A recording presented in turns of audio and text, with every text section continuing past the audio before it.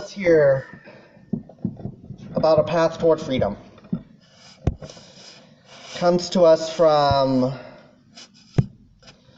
the book of Ephesians, chapter 3, verses 17 through 21. And then the first letter of John, chapter 2, verses 15 through 16. Listen and hear how God is still speaking through this ancient text.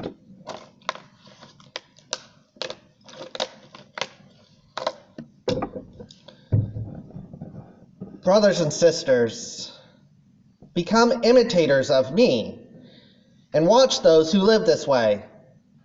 You can use us as models. As I have told you many times and now say with deep sadness, many people live as the enemies of the cross. Their lives end with destruction. Their God is their stomach, and they take pride in their disgrace because their thoughts focus on earthly things. Our citizenship is in heaven. We look forward to a Savior that comes from there, the Lord Jesus Christ. He will transform our humble bodies so that they are like his glorious body, by the power that also makes him able to subject all things to himself. Then from 1 John. Don't love the world or the things in the world. If anyone loves the world, the love of the Father is not in them. Everything that is in the world, the craving for whatever the body feels, the craving for whatever the eyes see, and the arrogant pride in one's possessions is not of the Father, but is of the world. This is the word of God. For the people of God, we say together, thanks be to God. Will you please pray with me and for me?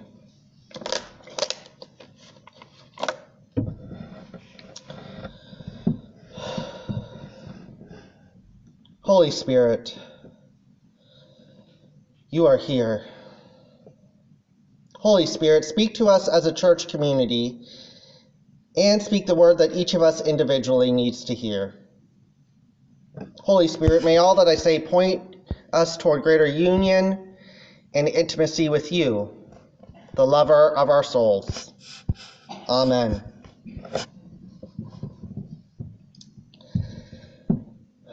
A few weeks ago, I was having a bit of a rough day. Was feeling down and pretty frustrated. So when evening rolled around, I knew the one thing that would make me feel better. One of those ice cream cones that we had just gotten from the Schwan Man. If you haven't had their ice cream cones before, friends, they are legit. And that was just what the doctor had ordered for me. I was getting all excited and happy, started to walk to the freezer to get my ice cream cone. Then all of a sudden something popped into my mind. I had been reading about gluttony earlier in the day in preparation for this very message, which reading about gluttony was surprisingly not the rough part of my day. So as I was sitting there preparing to get my ice cream cone, I went, oh. My first instinct after a long day was to go to food to comfort me. Gluttony had struck. Gluttony, as defined by Rebecca DeYoung, is when we feed our faces but starve our hearts. In that moment, I had realized that I was going to food rather than to God to heal the frustration in my heart. Now, friends, hear the good news. There's nothing wrong with ice cream cones. In fact, I'm fairly certain I had one the very next day. But when we go to any type of object, whether it's food or, as we'll talk about later, sexual cravings, that's problematic for our relationship with ourselves, our relationship with God, and our relationship with others. Gluttony and lust.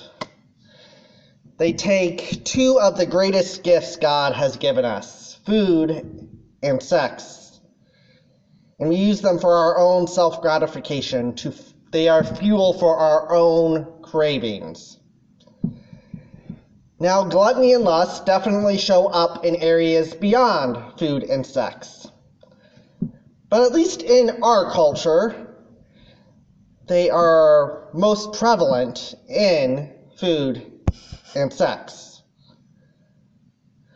Gluttony and lust occur when we trade our God-given wiring as a relational being, as a being who is meant for connection with others, and we trade it for a belief that the only way to experience pleasure in our life is if we gratify ourselves, is if we focus on me and my.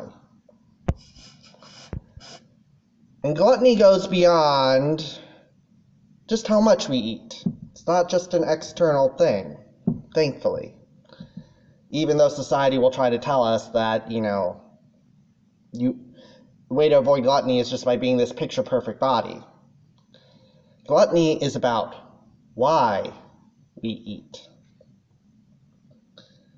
Why do we feel the need to focus so much on food in our lives? Why does our greatest pleasure come from what we're going to eat and when? Now again, resisting gluttony doesn't mean we all become skinny and have that alleged perfect body according to society's standards. Gluttony isn't about the external. God rejects the idea that a perfect body is what we see in the magazines and the checkout lines at the grocery stores. Gluttony is rather about our relationship with food and our desire for it, and whether we can give it up if it's damaging to ourselves, to our relationship with others, or our relationship with God. Gluttony and lust grab a hold of us when food and sex become not something we enjoy as a gift from God, but are now a drug where we need our fix. Let's just think about our society the past year. I'm going to admit, I love to eat out. Quite frankly, I did it too much before I was married, probably to a gluttony degree. But our world has lost their collective mind, it feels like, because we told them that they could no longer go out and get their favorite dishes inside a restaurant building. I think that's something we should reflect on. And I'm not saying that we shouldn't go out and enjoy a meal out at our favorite restaurant either, but to reflect on if we're structuring our whole social life out of it. For example, my date night with Bree, is it about going to a restaurant, or is it about spending time with my beloved wife? And clearly, obviously, we need food to survive, right?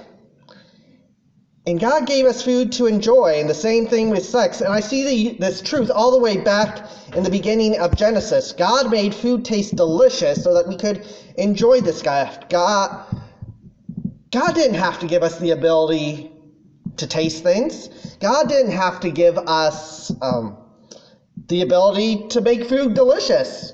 God didn't have to do that. But God has given us that gift. It is when we abuse that gift for our own pleasure alone that we go awry.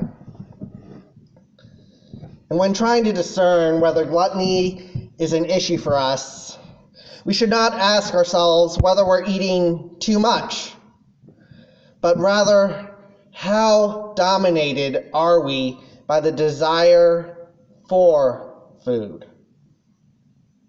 Or more specifically, again, how difficult would it be to be able to go without it? And here are 3 guidelines from Dion on how to maybe discern if we're struggling with gluttony. First, if our desire for food is impairing our physical health. Now, gluttony, again, isn't an external standard, but our physical health does matter to God and hopefully to ourselves. That's the first guideline on if gluttony is a problem. Is it damaging our physical health?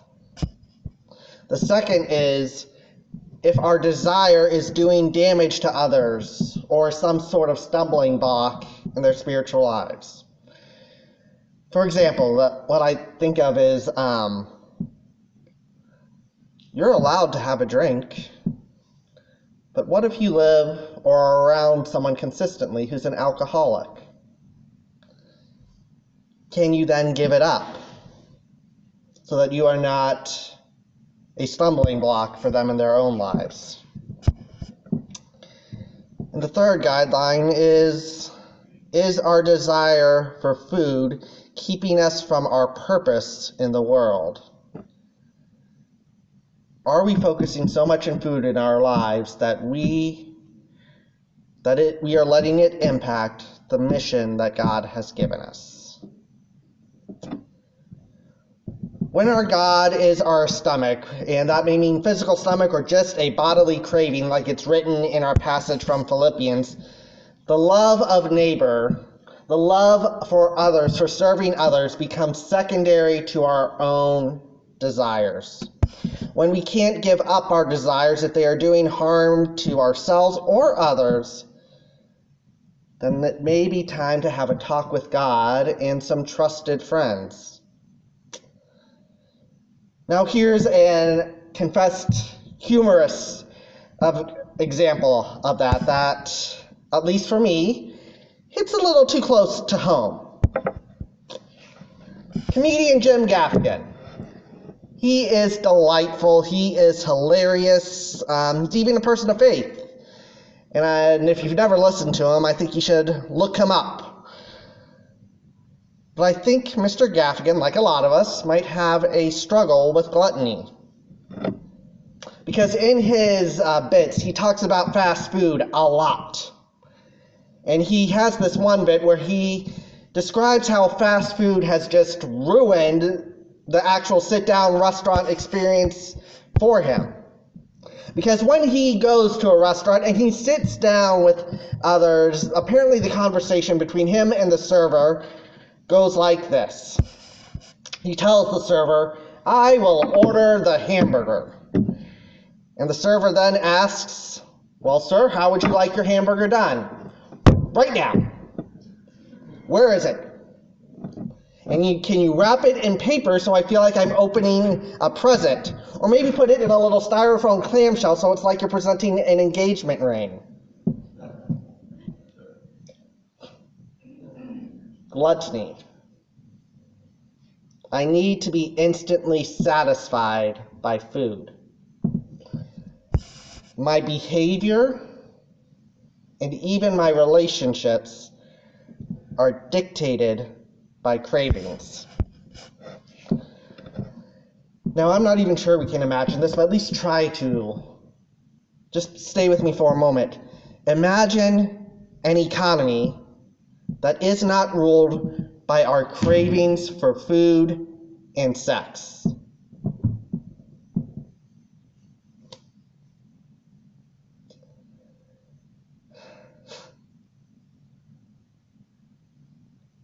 Now imagine if, as a society, we were free from the powers of lust and gluttony.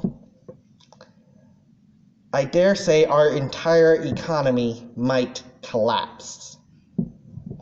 Companies would be clueless on how to market to us because we are not be ruled by our cravings. Just imagine the entertainment industry, all of it, music, movies, TV, film, all that type of stuff. Just imagine if they found out that it was no longer profitable for them to use excessive sex appeal to sell their products. Yeah, it's laughable, right? Scary, laughable. Now, friends, here's another underrated truth that we don't talk about in the church enough. Sexuality is a gift from God. We haven't taught that enough in the church as a whole. Your body is created good. No matter how young, how old, your body's created good. Frankly, God could have made procreation really painful. But God made sex enjoyable. And it's a gift meant for, hopefully, lifelong partnership. But that doesn't mean it exists alone for our own personal gratification. And that's something we don't understand both inside and outside the church. It's not just about us as individuals. It's about two people being deeply connected together that goes beyond just a physical act. As Frederick Buechner writes, sex is sinful to the degree that instead of drawing you closer to another human being in their humanness, it unites bodies, but leaves the lives inside of them hungrier and more alone than before. Unites bodies, but leaves the lives inside of them hungrier and more alone than before. Now, admittedly, in the church, we have been far too shameful about sex. We don't talk about it. But the reality is that this is a gift from God. And we are created as sexual beings, whether we're single, married, or anything and everything in between. And when we water down the gift that is sexuality, saying, oh, it's just a physical thing, or it's just not that important, it's just about us feeling good, we aren't treating the gift as sacred. And that's what has allowed it to be made. That's one of the reasons why it has become so easy for it to become a vice, is because we don't treat it as valuable.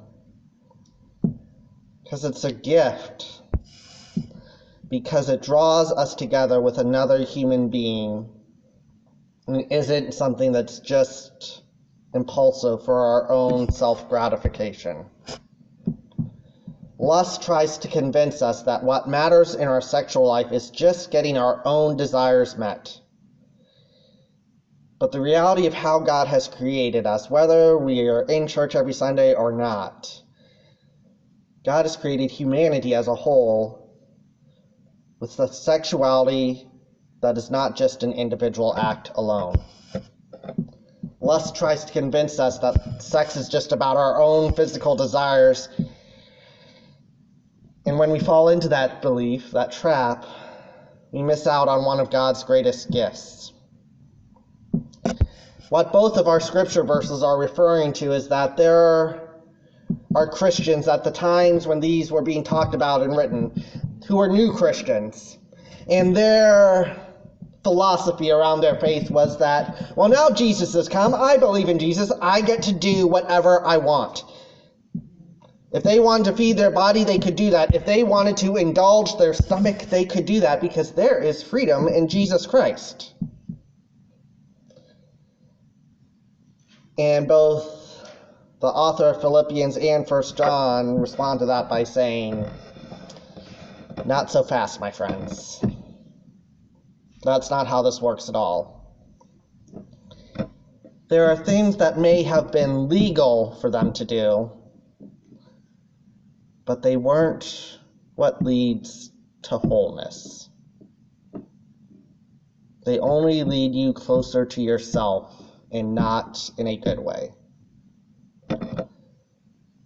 So what we're left with is good news. Because God has a vision for our relationship with food and sex that does in fact lead to wholeness. It's not just about avoidance like we tend to think it is. The antidote for lust and gluttony is making room in our life for deep and meaningful relationships where we trust others in our shared humanity. So when you gather around the table, whenever that is, even if the food got a little burnt, if it's not your type of dish, doesn't tickle your taste buds, or if it just didn't turn out great, you can still experience joy with food. And your romantic relationships, they're about sharing life together, not just something to get a quick fix from. All of this is about doing and sharing life together with people, even if you're single. Finding people with whom you can be your true self with. Those whom God has given you who remind you that it has never been good for us to go through life completely alone. Bishop Will Willimon writes, God does not expect heroic individualism from us, but rather membership in a family, a new people, a holy nation called Israel and church. We don't need to be heroes in the faith on our own. And that is why we need to be so deeply compassionate with each other, especially around these sins of lust and gluttony. Because shaming people is so very easy, and it happens far too often. Because here's the thing with lust and gluttony. They tend to strike any individual when we are most vulnerable. They're not committed by people with evil motives for the most part, but are done when people feel lonely, empty, hurt, distracted, frustrated. And in those times, we need to lean in with each other, not judge each other for struggling. The remedy for lust and gluttony is grace. Grace for ourselves, and grace to give to others. Now going to end this sermon the same way we have every week in Lent. It's a prayer of confession from author Henry Nouwen in his book, A Cry for Mercy.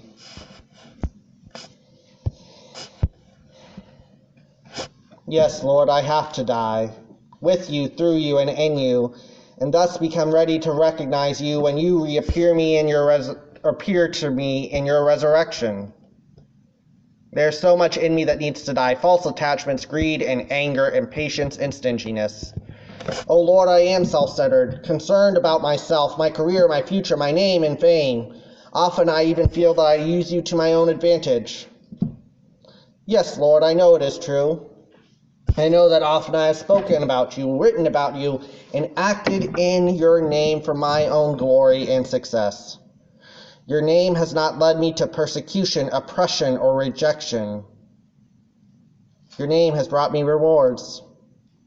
I see clearly how little I've died with you, really gone your way and been faithful to it.